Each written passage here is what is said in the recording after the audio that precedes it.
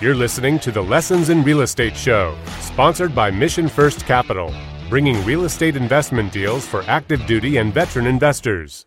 Your host, Anthony Pinto, searched land, air, and sea to find military investors just like you investing in multifamily and commercial real estate, both active duty and veterans. Hear their stories, learn their lessons, and be inspired by the obstacles they have overcome on their path to financial freedom. Whether you are overseas or stationed at home, if you want to get started as a military real estate investor, this is the show for you. And now your host, Anthony Pinto. I'm so excited to have you guys here today on the revamped, new and improved version of the Lessons in Real Estate show. I wanted to refocus on my mission here in life with this podcast, and that is to help teach and inspire 1 million military members and veterans to achieve financial freedom through real estate. And as a part of the March to a Million campaign, my call is to show you the path to freedom of time and money, whether you intend to stay in for 20 years or get out next year.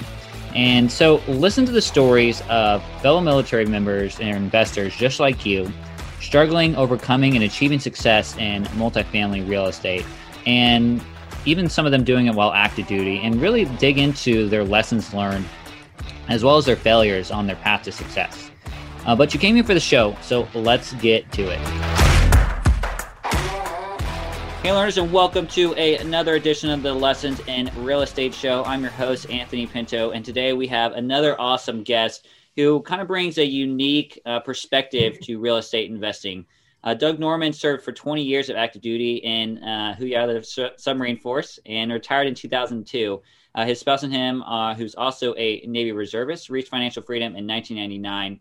And they've been living in Hawaii for the past 30 years and also raised another Navy girl, married to actually one of my classmates from the academy. Super excited about that. And these days, Doug enjoys surfing, slow travel, writing, public speaking, reading, and a number of other hobbies, as well as writing a few different books, which we'll get to in here as well. Doug, I'm really excited to have you on. So welcome to the show. Oh, thanks, Anthony. I've enjoyed listening to your episode where you had Corey Chonsky on to talk about apartment syndications. I'm enjoying the content.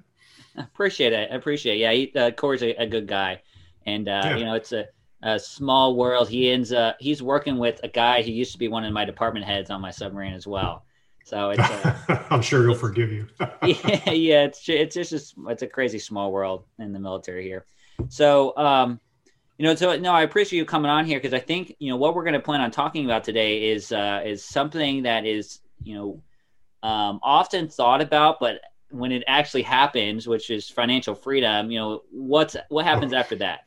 And I'm excited to kind of see where that conversation goes. But, let's start off with your military background and how you got into real estate in the first place. Well, my military background is in the 1980s and 1990s. And back then, the conventional wisdom was that you're going to buy a home at every duty station, and eventually you'd have 5 or 6 homes, and then you'd retire from the military. And the reasoning behind that was that real estate always went up. That was not true back in the 1980s or 1990s any more than it's true today. But back then, military families really didn't have an access to the tools or to the financing or any of the methods that's out there now since the web has taken off.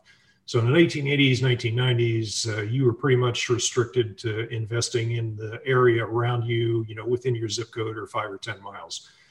And after that, then you hoped that you'd stay in the area a long time if you were going to manage your property by yourself, or you knew you had to build a team before you moved on.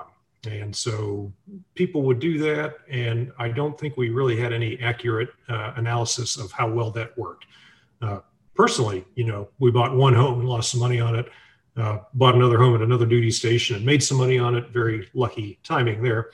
When we landed in Hawaii, of course, the very next thing we did was buy a home again. By that time, the Hawaii state real estate market went through a prolonged recession. We bought at the top of the market in 1989, and we watched homes slide in value all the way through the 1990s to the early part of 2000, a 10-year drop in prices. And at the end of it, the house we bought in 1989 was worth less than we had paid for it, worth less than we'd paid for the improvements, all the things we'd done to it in the meantime. And at that point, people were actually considering walking away from homes back then. Now, if you had the guts to invest back then in 1999, 2000, at the end of that recession, you look like a genius. But the reality was that it had just depressed everybody and everyone had given up and was abandoning the market. It's just like pretending that the stock market is going to go to zero. That's how we felt about real estate then. Mm-hmm. We still own that home today. And it's a symptom of the way the market was back then. It was easier for us to upgrade from that home to our home we're living in today. We've owned for 20 years. And it was easier to hold that first home that we had bought in 1989 just to wait for the market to recover. Mm-hmm. Interesting. It's kind of a stark reality to what you're seeing now. The fact that real estate would actually go down in value like that. And even during the Great Recession, we had here back in 2008, 2009 timeframe. Real estate went down, but it pretty quickly went back up over these past few years. And to imagine real estate doing something opposite of what it's doing now, it's almost unfathomable. I think is a testament to your willpower to stick with it and stick with that home when, a lot of people probably would have jumped ship and got rid of that. Yep. So kind of along that train of thought, you never know when the bottom was going to end. It could have been 5 years. It could have been 10 years. It could have been 20 years. So what was going through your mind that allowed you to keep that property through all of that? Up and down. One part of it was that we came to Hawaii in '89, and then in 1994 we transferred to San Diego, and we thought, well, we're done with Hawaii. We've been here for 4.5, 5 years, and it's time to move on. And when we went to San Diego, now if you're stationed in San Diego and you can't be anywhere else and can't be in Hawaii, it's a nice place. Mm-hmm. But every time that we had a chance to travel back to Hawaii during that tour, landing in Honolulu felt more like coming home than landing at the airport in San Diego. That was a hint. And so we got back to Hawaii in 1997. We had rented out this place that we had first bought in '89. We rented it out for 3 years. And then when we came back in 97, the recession in real estate had gotten even worse and the house was worth even less. So we were fixing it up. We wanted to have a place that was livable. You need a new roof and you need to keep up with the maintenance and repairs. And we did that. And one of the things that we noticed around 1998, 1999, we can do math. And if you're going to upgrade a home, it's far better to upgrade your home when everyone else's homes cost less money, even if you're going to lose money in your home, mm-hmm. than it is to do it at the top of the market. You're going to lose money selling the house that you're selling to upgrade, but you're going to buy the upgrade house at a much cheaper price than you normally would pay. And the math works out to it's actually a better deal in the long run. Mm-hmm. So we've always been interested in home improvement. We've always been interested in real estate, and it was easy to adapt our lifestyle to start going to open houses and looking around at houses that were for sale coming on the market. And sure enough, just like in 1989, we had found an old rental property that had been beaten down and neglected and needed a lot of sweat equity. And in 2000, we found one of those all over again, beaten down, neglected, and a wonderful opportunity to fix it up with sweat equity, which we have done for the last 20 years. Mm-hmm. And so that's why we did that. Now, I would like to pretend that we were brilliant investors, that we held on to the previous property for its wonderful cash flow and a whole bunch of other financial analysis. The reality is we're way too busy. We were both on active duty at the time. I was wrapping up my career, but still had plenty of work to keep me occupied. My spouse was also on active duty, contemplating going to the reserves. We were raising a 7-year-old, and we just had no time to do a simultaneous buy and sell of the first property. So we moved into the second home. That's our residence today. We rented out the first property. That worked pretty well. Another tip for professional real estate investors, you've probably heard this one before, but you have heard you shouldn't rent your house to families. And at that point, in early 2001, my parents-in-law came out to Hawaii to watch their granddaughter grow up. And so we ended up renting to them for another 6.5 years. And by the time they went back to the mainland, the property had started to recover. But by then, life was a little easier. We had retired from the military. We were financially independent. We had the time to work on real estate. We were still working on that rental property, still working on this one. and became more of a lifestyle than a financial decision. I know today from reading about real estate on websites and doing the analysis that it's probably going to be an investment that you want to get at least a 6% capitalization rate, right? You probably could invest in a stock market and do very little in an index fund for 6% return. If you're going to invest in real estate, you probably want to get at least that much back from it. And in Hawaii, the one we're renting now, the property that we have now, is only about a 4% cap rate. So it's really a suboptimal performer. And eventually you start thinking about your exit strategy. I've noticed over the years that everybody has a plan on getting into real estate, and they have a great plan for growing real estate. But I don't know, do you see many exit strategies? Because I do not. I see a default exit strategy of probate. That's a really good point, and a good segue into talking about being an accidental landlord. I think a lot of people, and especially now, that kind of the conventional wisdom is you can use your VA loan to house hack a property, and to some extent it's still kind of buy at each duty station.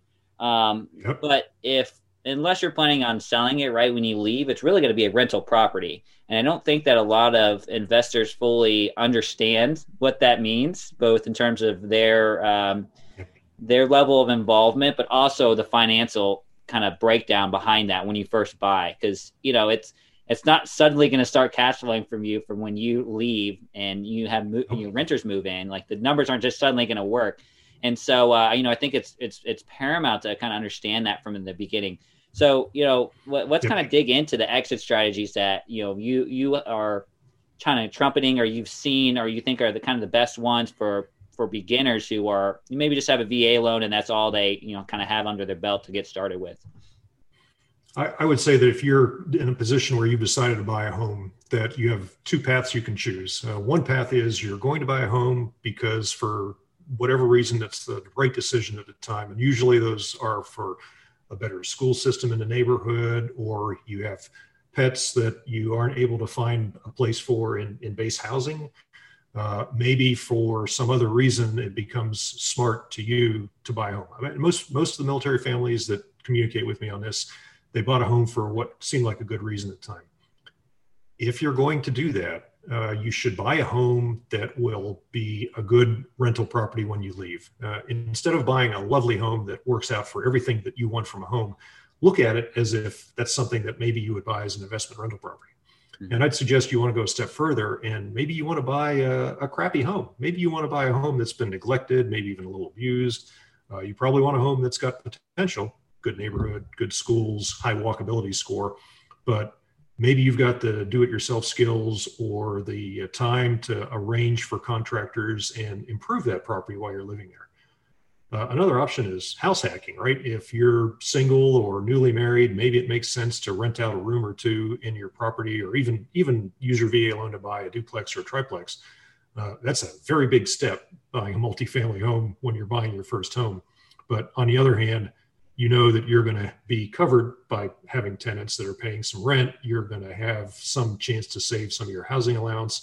And by house hacking, either with rooms in your property or multifamily, you're going to leave with some cash flow, and you're going to be able to do better after you've moved out. You probably won't have to sell. And you've seen, an average tour of 2 or 3 years that the property barely appreciates enough to handle all the costs of your purchase when you bought it, and then getting it ready for sale, and then the commissions and closing costs of selling it. So you've owned a place for 3 years. You've leveraged it with a VA loan. You've probably leveraged it very heavily. And if everything goes right, you're probably not going to lose any money. That's the optimal response, the optimal result there. Mm-hmm. And if you had any volatility in the market, if anything glitched, if anything went bad, or if anything happened, then all of a sudden you're highly leveraged and facing losses. And that's usually when I hear from people is they bought a very nice home, but it's a bad investment rental property, and now they can't sell it. And to compound the whole problem even worse, they're not necessarily able to do the math. They've got a mortgage. They're thrilled to be able to cover the mortgage with the rent. That's their happy place, mm-hmm. is cash flow neutral. And you and I know that is not at all cash flow neutral by the end of the year. you're going to have maintenance and repairs and vacancy rates and many other things to worry about. If you had entered the purchase as a prospective landlord and read about on that and thought about that and planned for that, then you'd be all right. As an accidental landlord, though, it's going to be a very expensive tuition. Mm-hmm. That's an interesting thought, because a lot of the guys sailors that I talk to, when they use their VA loan, they buy like the nice house that is the best on the block, and they're pretty much just max out what their VA loan can get them, without fully understanding that most of the time those houses are not the ones that are going to be able to make you any money in the end, not at all. Right? Especially if it's on the multifamily side, like you're not going to find a multifamily that is, I guess, depending on your level of comfort, up to what you would probably want to live in if you're living kind of high class and can max out your VA loan. Yeah, it's gonna be pretty pricey, and that's something that I was kind of looking at when I first got started in smaller multifamily is the areas that you're going to find the good deals that are going to make sense as cash flowing rentals for smaller multifamily and to some extent single family homes is probably not going to be the areas where you're necessarily going to live, especially if you have a family. As a single sailor or a single officer, probably a lot easier to make that calculus in your head. But I remember when my wife and I were first working at our quad that we were going to use, that we're going to buy to house hack for about a year before we came out here to Japan. We knew roughly where this property was in Norfolk, but we didn't really know where it was. And so, we're looking at this online. It's like, oh, babe, there's this 4-unit and literally right next to it is another 4-unit and they're owned by the same person. We could get 2-for-1 deal. And we went and actually drove by this property, and there's like people staring at us as we're like getting out of the car, like right next door. And like across the street, there's this old junkyard with a whole bunch of like rusted out trucks, and it was on the wrong side of the train tracks. It was just location really does matter. And that property, would have cash flowed us quite a bit of money, but location just didn't work for us, as a couple. And thank God, when we actually started walking around inside of it and seeing and putting eyes on, you start to see a lot of issues. But that just is kind of to the point where a lot of these properties you're looking at that are probably good as rentals may not be as good as a starter home for you and your family. Yep. That's something to consider as well. And the other advice I give people is if you want to invest in real estate, then invest in real estate and don't become an accidental landlord. Instead, go to a new duty station, great, but live on base or rent, and try to rent a place where it will let you save up more of your housing allowance and free up some cash flow from your housing allowance. Mm-hmm. And then go invest in rental properties wherever it makes sense to do that. And so we see some of that in Hawaii. People want to come here, leverage up with a VA loan on a median townhouse price of $400,000 or a median single family home price of $800,000. Buy it, and they have many rosy stories of people staying here for 3 or 4 years and getting capital gains of $150,000. And those are the happy stories. And then, of course, you never hear the stories of people that break even or lose money. But if you come out here and rent on your housing allowance, then you've got a chance to invest anywhere in the world. And it's probably going to be on the mainland where it makes better sense, right? You got all the tools to research properties on the mainland. If you're in the military and you're going to be a long distance landlord at some point anyway, this is a great time to learn how to build a team on the mainland. And maybe you'll live in Hawaii, but you'll be investing in places with glamorous zip codes like Oklahoma, Nebraska, Michigan, Missouri. They don't sound very interesting. They don't sound very glamorous, but on the other hand, if you can get a capitalization ratio of 8, 10, 12%, and you have a property management team in place to help make it work, much better. Mm-hmm. Absolutely. And that's a good point is you got to pick your markets that you want to necessarily invest in, because it may not be right next door to you. I know a lot of guys who, one of my roommates from college actually reached out to me. He's in San Diego. He's like, hey, I'm looking at this property and, I think it might be a good fit. I was like, like, why are you trying to buy in California? Like, I didn't think he fully understood like just because you had the ability to buy in California, you have a VA loan doesn't mean you should use it. Yep. And, it's like, oh yeah, well, and my point is you really need to know the markets that you're getting into and know particularly what taxes are going to do as well. I mean, that is a big killer that a lot of people don't think about, especially if you're going to be improving a property. If you're buying it for low and doing a number of improvements and now suddenly it's worth and assessed a lot more.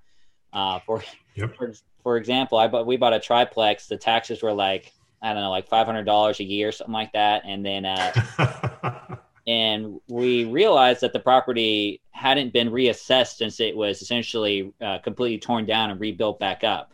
And so suddenly we're facing like $2,200, I think, a year in taxes without even thinking that was going to happen. And so, things like that happen a lot. Tax reassessments. You have vacancies that you have to deal with, depending on how old the property is. I mean, maintenance and repairs can be 10% or more of the amount of income you have coming in. And, it's just things that a lot of people don't think about. So, what kind of advice do you have for those guys in terms of accounting for operating expenses when evaluating a property to start off with?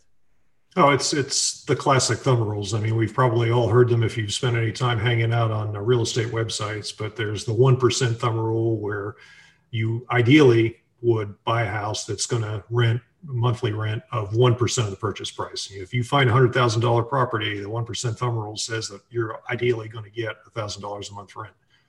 And maybe that's the case, maybe that's not. It's a very good screening tool. If you are looking at properties and they're like Oahu, where the thumb rule is more like 0.4%, then you're probably going to pass up a lot of properties that would make you unhappy. Mm-hmm. So start with a 1% thumb rule. Now, clearly if a property is close to that, like 0.9%, well, maybe there's something you can do. Maybe you have an idea of how you can improve the rent. Mm-hmm. And experienced investors know a lot of tools and tips for doing that. But that's a good filter. And the other filter that I think military families fail to appreciate when they're just getting started is the 50% thumb rule, which says half the money you get for that tenant is going to go to vacancies, repairs, maintenance, taxes, and other expenses of maintaining the property. So if you're expecting to make as much money in rent as you're paying out in your mortgage, you're already losing money. If you're going to have twice as much rent coming in as the mortgage, you're probably going to be okay. You're probably going to break even, maybe even get a little bit ahead, as long as you have good tenants and nothing really bad happens like a hurricane or a broken water pipe. Mm-hmm. So those two thumb rules alone, once people sit down and start looking at the numbers and working through that, I mean, the 1% thumb rule kind of leads into a cap rate of 6%. And if you're using the 1% thumb rule and getting a cap rate of 6%, then maybe it makes sense to invest in a property. But on the other hand, maybe you just want to go buy a Vanguard total stock market index fund that's probably going to return about 6% in the long term, mm-hmm. and with about 1% of the effort that you would have had to put into a property as a landlord. So maybe that's a better lifestyle. And we have these discussions all the time. There's the predatory, sometimes overly enthusiastic realtors who will make it sound as though you're losing money, right? You're giving away your housing allowance and you're just collecting rent receipts. Or even the lenders who will say, well, yeah, sure, of course we can loan you $700,000 because it's the Veterans Administration and the VA loan will let you leverage up to incredible levels. If we did the same thing in the stock market, can you imagine if somebody was going to let you borrow $700,000 to invest in the stock market and was only going to charge you 3%? I think people would run away screaming, but when it comes to being a homeowner, suddenly that's okay. Mm-hmm. So those are the issues that you want to look at when you're considering that kind of investment. And again, when you're stationed at a duty station for 2-3 years, you and I went through our training pipeline for 2 years before we even really first got to our duty station. And we never stayed at a place for longer than 6 or 7 months. And then once you got good at what you were doing, it was time to start talking about orders, right? You're probably looking at orders at about the 2.5 year point. 3 years would have been considered a long tour. Mm-hmm. And I've learned from talking to families in all the military services that 2.5, 3 years, it might seem like a long tour. There are places where transfers are occurring every 18 months to 2 years. If you're doing well and you're moving up and you're moving on, if you've been buying a home in every duty station, then you're going to have to build a very good team to keep those properties rented out. Absolutely. As compared to having a team waiting for you in Kansas, right? You've built one team in Kansas and you're buying several properties in Kansas with that one team. Maybe that's a little easier and a little more profitable. Mm-hmm. Yeah, I mean, that's a good point. And the strategies there of being more intentional versus being convenient for you, I think is definitely good calculus to think about. Hey, learners, I want to take a quick second to tell you a little bit about what we've been working on here. Are you a military member, veteran, or family member? Are you stuck on how to get started in real estate investing? Well, maybe you're worried about your lack of time, money, or experience. Well, if you're listening to this show, you probably meet one of those wickets. And I was in the same boat until I partnered up with other experienced veterans to start taking down large multifamily properties. But over this past year and the various syndications we've done, we found that the opportunities for the typical military investor to find stellar real estate opportunities to passively invest in are about as small as the chances of not being on duty on the weekend. So, super excited to announce Mission First Capital, the first real estate investment fund specifically created for you, the military investor, and your family. Anyone can invest, and at a low minimum, it is affordable too. Deployments and workups are hard enough. Investing for your future doesn't have to be. Check out more at missionfirstcapital.co. Now let's get back to the show. I kind of want to shift gears here a little bit because it's not often that we have someone on the show who is financially free and financially independent. And, I think a lot of us who are kind of on that path and just getting started or along the path to financial independence are trying to shoot for that number. And it's, $10,000 a month, $20,000, whatever it is. And it's just that golden number and you have it printed on your wall and you're like inching yourself up closer and closer to it. And then you hit it and it's just like, okay, like I'm financially free. Like what does that actually mean? What is that? What do I do with that? So talk to us about, what it really means about you financially free and what have you kind of done with that in your, almost 20 years or so you've been financially independent? It's been since 1999 was when we first reached financial independence. So I retired from active duty in 2002. So we've been working financially independent for over 20 years and our retired life over 18 years. I'll clarify what financially independent means. It's meaning that your investment portfolio that you've built up has assets of 25 times your annual spending. 25 times is the inverse of the 4% safe withdrawal rate. I'm not here to talk about the details of the 4% safe withdrawal rate, but if your assets get to 25 times your annual spending, that's a tripwire. You are probably financially independent. And another way to do it is when you're investing in real estate and your cash flow from the real estate equals your expenses, right? If you have been following the 1% thumb rule and the 50% thumb rule, at some point you're going to realize that you've earned $10,000 net over the last year in your investment rental properties, and you've got annual spending less than that. Suddenly you're financially independent on cash flow from investment rental properties. And the temptation is to decide what you want to do next. If you've become financially independent from the cash flow of what's effectively a lifestyle business of a dozen, maybe 24 investment rental properties, now what? Do you want to keep that lifestyle business going for another 40 years and find other things to do because you've got the properties fairly in autopilot? Or do you want to level up and become a property guru? Do you want to have 40, 50, 150, however many doors you want to get? Do you want to start becoming a syndicator, a hard money lender, or a private lender? I mean, there's a whole horizon out there, or a whole universe of opportunities once you reach that point where you realize you're financially free. If this happens while you're on active duty, the very first thing you're going to do probably is go talk with your community manager or your assignment officer and start negotiating from a position of strength. We've all seen people that are 12, 14, 16 years of active duty, and for whatever reason, there's no longer challenged and fulfilled. They are starting to burn out, but they've got debt. They don't have enough assets. They're a little bit worried about making it in a civilian world, and they're essentially gutting it out to 20. And that's a very depressing situation to find yourself in, where you're afraid to leave the military because you don't think you'll be able to succeed. But I also talk quite a bit with military families who have been in that same position 12, 14, 16 years, and they're already financially independent. They've either got the assets or they've got the cash flow from investment rental properties. And now they want to know why they would stick around for 20. What do they get out of staying till 20? It's true that you get a nice pension and cheap healthcare. However, if you've reached financial independence on your own, maybe you don't need that pension anymore, or maybe you can go buy healthcare. And those are opportunities that we really, in the military, we really know very little about that because we've never had to deal with putting up assets of our own to live for the rest of our lives. It's easier to look at that pension and see that as what you really want to get. We've never had to go out and negotiate healthcare or health insurance. And so again, it's a big unknown and it's kind of scary. And so you're tempted to stay for that pension, even though you're already financially free. Mm-hmm. A little intermediate step in there, and there are several people that are doing this right now, is to leave active duty for the reserves or the National Guard. And you can drill, you're going to do that legendary weekend a month and 2 weeks a year. Hopefully that's what really happens. And you're able to work on your investments or your investment rental property career while you're still a drilling reservist. And that will eventually get you to 20 years and to a reserve pension around age 60, which is great. It's nice to have that annuity income.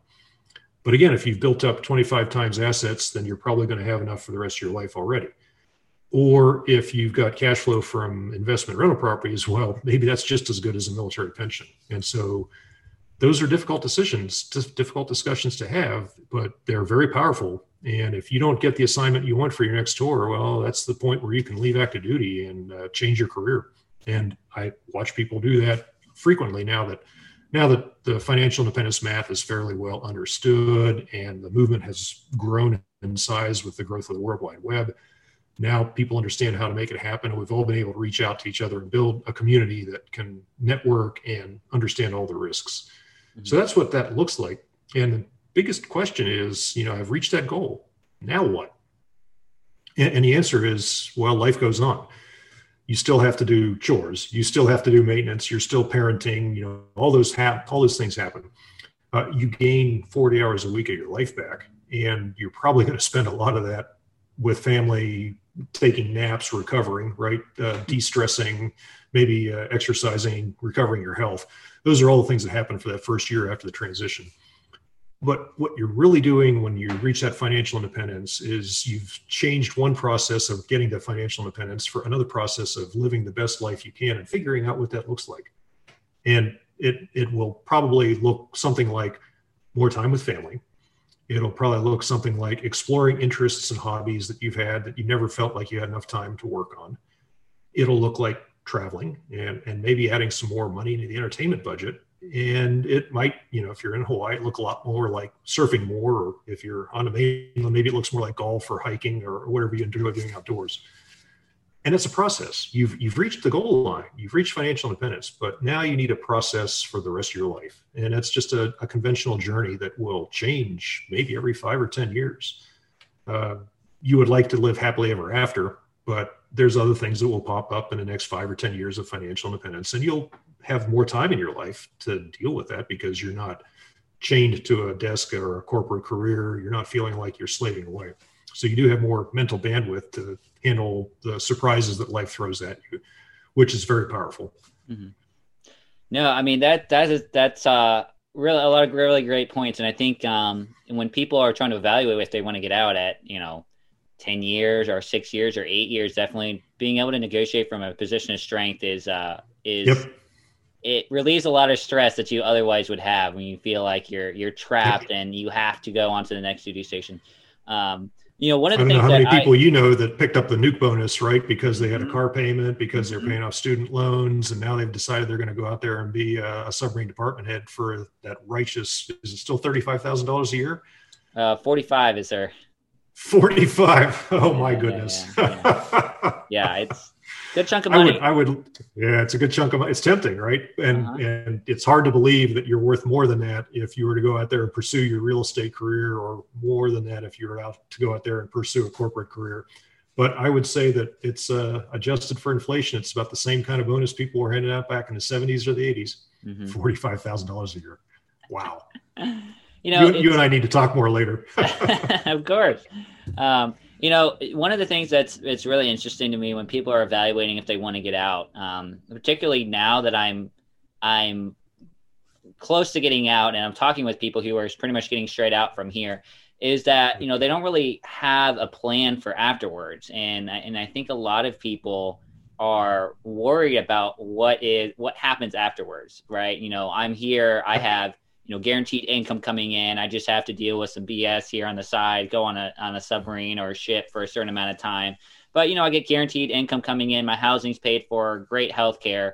What do you tell to those guys who are like, oh man, I don't know what skills I have outside the Navy that I could go do, or I don't have a strong idea of what I want to do, if I want to go back to school, if I want to go into this career. And it seemed very uncertain for a lot of people. What advice do you have for those guys who are kind of having that mindset? I got the same advice there, where I asked, well, what am I going to do? And the answer was, oh, whatever you want. And I was like, okay, thanks. But let's go into more specific details. The first thing you're going to do, I think, is every time you come up on an obligation, every time you come up where you have a chance to leave, either at the end of an enlistment or at the end of a service contract, pretend you're getting out. What would that look like? And ask yourself the questions. Are you still looking forward to your workday? Are you challenged and fulfilled by the job you're doing in the military? That's not the same as happy. That's just challenged and fulfilled. Mm-hmm. And look at the people who are a little more senior to you. Look and see what they're doing. Are they happy? Do they look like they're enjoying it? I always use the example of your XO and your CO. Do you see yourself down the road being that XO, being that CO? Does that interest you? Do they look happy? And everybody has a slightly different answer on that. And so you're practicing for that transition that you might have to make next tour or 5 years from now, but you're going to have to make that transition eventually. If the answer is that you're feeling challenged to fulfill, go ahead and stay on active duty, give it another 2-3 years.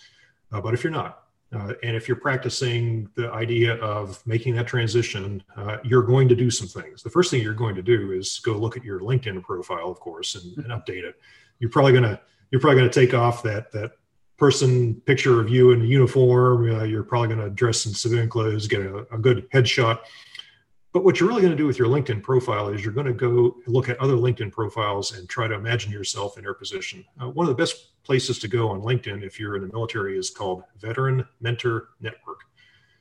It's one of the largest groups on LinkedIn, and it's got a very well-defined process for helping you make the transition. And so you go to the Veteran Mentor Network, and you're going to look at all the other people there and read the discussions and figure out what they're doing. And essentially what they do is they say, well, what interests you? Try to figure that out first. And then think about what industry you want to move into. Do you want to be a program manager? Do you want to be somebody financial? Do you want to come out and do something completely different, like go out and be a school teacher? Find something that looks interesting and then explore that industry. Ask questions. What is your industry like? What does your industry do? What do I have to qualify? What kind of transition do I have to do? Do I need to get an MBA right now? Do I need to get any certifications or skills out of the military before I make the transition? Those are the questions you ask on Veteran Mentor Network. And then after a while, you'll find an industry. Maybe you'll find 2 industries. And you'll start looking at the individual companies and think about a half a dozen companies in that industry. What do they like to work for? What's your day look like? How much travel do you have to do at your job? By the way, how much money do you make? These are all questions that you're doing. What you're doing is you're networking for information. You're just gathering information on the transition and asking people for their wisdom. It seems counterintuitive, but there are literally over 100,000 veterans in that group who would love to help you avoid repeating their mistakes. They want to make sure you do better on your transition than they did on theirs. And notice that in this whole time when you're researching and asking questions and networking, you're not asking for a job. You're not even writing a resume. You're just trying to explore and figure out. Eventually, you get to the point where you'll decide that you want to be in this specific industry and maybe working at 1 or 2 of these companies. And that's when you start narrowing it down. You start talking to the people that work there or people that used to work there and will tell you what it's really like to have worked there. And you just want to narrow down how that transition would go and how that would look. Now, as a military officer or as a fairly skilled enlisted technician, you're also able to go talk to a recruiter or a headhunter, and that can certainly smooth the path a little bit. but you're probably not at that point yet when you're still a year away from the end of your obligation. You're probably still networking for information, pretending what getting out looks like. And I would say that if you do this every 3 to 4 years in the military, when you're getting near a decision point, after a while, you get very comfortable with asking these questions and thinking about your interests and your skills and what other people have done. And you'll get closer and closer to making that decision for real when you're ready. Another resource besides LinkedIn's Veteran Mentor Network is Justin Nassiri's podcast and website Beyond the Uniform. I don't know if you've heard of that before, but Beyond the Uniform is over 300 podcast episodes of veterans who have made the transition. And what I like about Justin is he not only talks about how was your transition and what did you do and where are you now, he circles back and he comes back 2 or 3 years later to somebody to find out, hey, what's going on in your life? How did that transition go? What are you doing now? Is life even better? Do you wish you were, back on mid-watches and standing duty weekends? Do you miss it? What's your life like? So those are both very valuable sources of information to think about the transition. You're going to do it eventually. It might take you 20, 25, 30 years to make that transition, or it might happen at the 5-year point, but you're going to make it. So take the time to learn about it. And then I tell people that I wish that I had made the time to learn about it. And when I was at an inflection point in my career, I was a staff officer at a submarine type commander, and I had absolutely no spare bandwidth. I was working, 78-hour weeks, on-call nights, on-call weekends, responding to the crisis. And I barely had enough time to get through the day, let alone think about the transition, think about learning something about the Navy Reserve, thinking about next steps. It just wasn't something I was able to ever make the time, even though I should have made the time to figure out that transition. If I had, I probably would have gone to the reserves at about the 10 or 12-year point instead of gutting it out to 20. Fair enough. I mean, a lot of great advice there, and I'm definitely going to check them out myself as I get closer here to getting out. Veteran Mentor Network and Beyond the Uniform podcast. No, I appreciate the advice there, because I think it's a hot topic for a lot of people, and I think it's something that is. I personally have never been to TGPS or whatever they're calling it now. Yep. But the transition seminar. That. Yeah. And but I've heard that it's not the most useful for actually preparing you for what life is going to be like afterwards. So no, I appreciate you dropping that knowledge there. But you will hear about LinkedIn if you go to the transition seminar. You will hear about how to get your veterans disability screening. You will hear about getting a federal civil cert. There is value in going to the transition program. If nothing else, you'll make sure you know your benefits. But you're right. If you've been doing any financial literacy whatsoever, there's going to be entire sections of that seminar where you're going to be sitting there wishing you were planning your career instead of listening to the talk. Fair enough. All right, Doug. Well, we're getting towards the end of the show. You want to get into the snapshot round? Absolutely. It's been a long time since I've had to do a snapshot. No one ever gets it. No one ever asked me about it. No one, I haven't actually. I think you're the very first submariner I've had on before. So I appreciate that. There you go. Just get those muzzle doors open before you get the flank bell. That's all you have to worry about. There you go. All ahead plank cavitate. Snapshot tube. All right. Here we go. First question. Doug, what is your number one failure in real estate? The number one failure was that attitude of buy a home at every duty station and then rent it out. And we made money on one just by lucky timing, but overall we have lost money. And by lost money, I mean to the tune of probably $25,000, $30,000 that would have compounded over 10 or 15 years of doing those things to several $100,000 today. Mm-hmm. Okay, fair enough. All right. As a former active duty investor and, still a veteran investor yourself, what advice do you have for other military investors to be successful?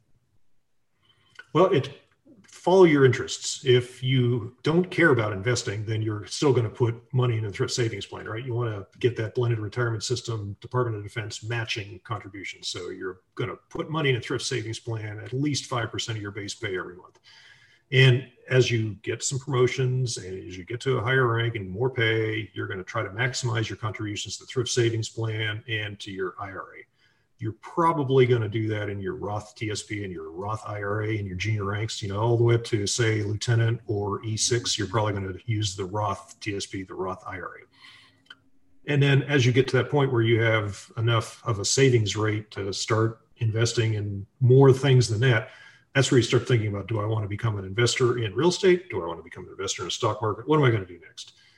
And it might be the default where you simply start putting more money into a taxable account in a total stock market index fund. You want something that's a passively managed indexed fund and that has low expense ratios.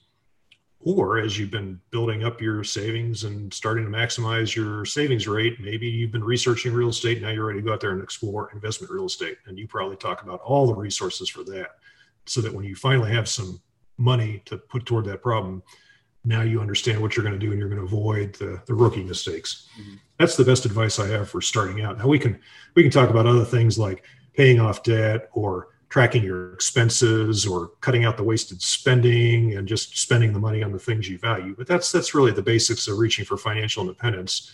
And once you get those down, you still have to figure out if you're going to invest in just a simple index fund or if you're going to do more complicated things. Okay. Yeah, fair enough. All right, Doug, what inspired you to serve your country? This might sound familiar, but I had this friend in high school who had an older brother who was attending the U.S. Naval Academy. And gosh, did that look good. I'd see him now in retrospect. The only time I saw this guy was on leave, but I would see him with, 2 or 3 days of growth. It would be 9 o'clock in the morning. He'd have a beer in his hand. Maybe an attractive young woman had come over to visit for a while. And as far as I could tell, being in the Navy was awesome.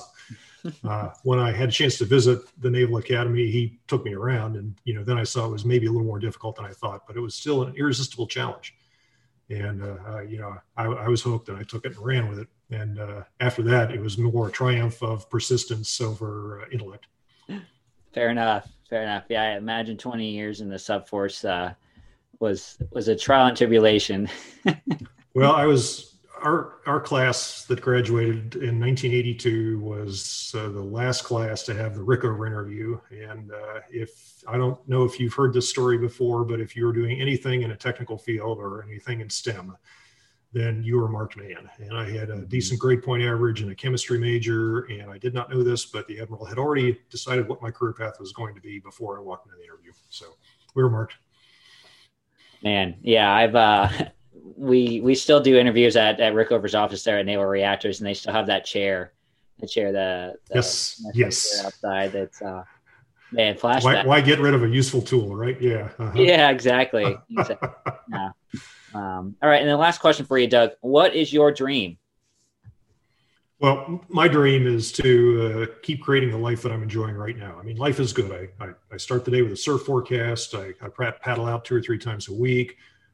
There's some chores and some maintenance to do around the house. And once we get past this pandemic and I get my vaccine, I'm going to start back into my old routine with my spouse where we're going to travel for 2 or 3 trips a year of 2 to 3 months each. I mean, we really enjoy what we call slow travel. Mm-hmm. And you're probably familiar with the term travel hacking. And between travel hacking and slow travel, we can go anywhere we want in the world practically for a very low cost and just enjoy seeing things around. I'd like to do that for another 20, 30, 40 years. As long as I'm healthy and mobile, I'd like to keep doing that. I've also been retired for 18 years. And of course, we've raised a daughter and launched her, and she went out and married some Naval Academy graduate. I guess she's a slow learner, but the whole idea is that now I'm a grandparent, a rookie grandparent. And so I'm finding that spending time with family was very important when we were raising our daughter, and it's become important again. I want to hang around and watch my granddaughter grow up and see how that turns out. Awesome. Now that's an amazing dream. And, it's a little bit different than a lot of other people that we talk to who haven't reached that financial independence, goal yet. So you've got to have something that you're moving toward. You can't just run away from active duty, although that's very easy to think about, but you've got to have something that you're moving toward and something you want to do with all this new time in your life. Mm-hmm. Absolutely. Well, Doug, I've had a blast having you on here today. Definitely learned a lot. And I think you've shared, a lot of great resources, for transitioning, vets, or even guys who just want to stay in, real estate or otherwise. So if people want to reach out to you and find out more about you, where can they go? I've been online now for 10 years. So you can probably just Google Doug Nordman and a search engine will find me on the first page of results. I'm at The Military Guide. That's the name of the blog, and that's also the name of the book, The Military Guide to Financial Independence and Retirement.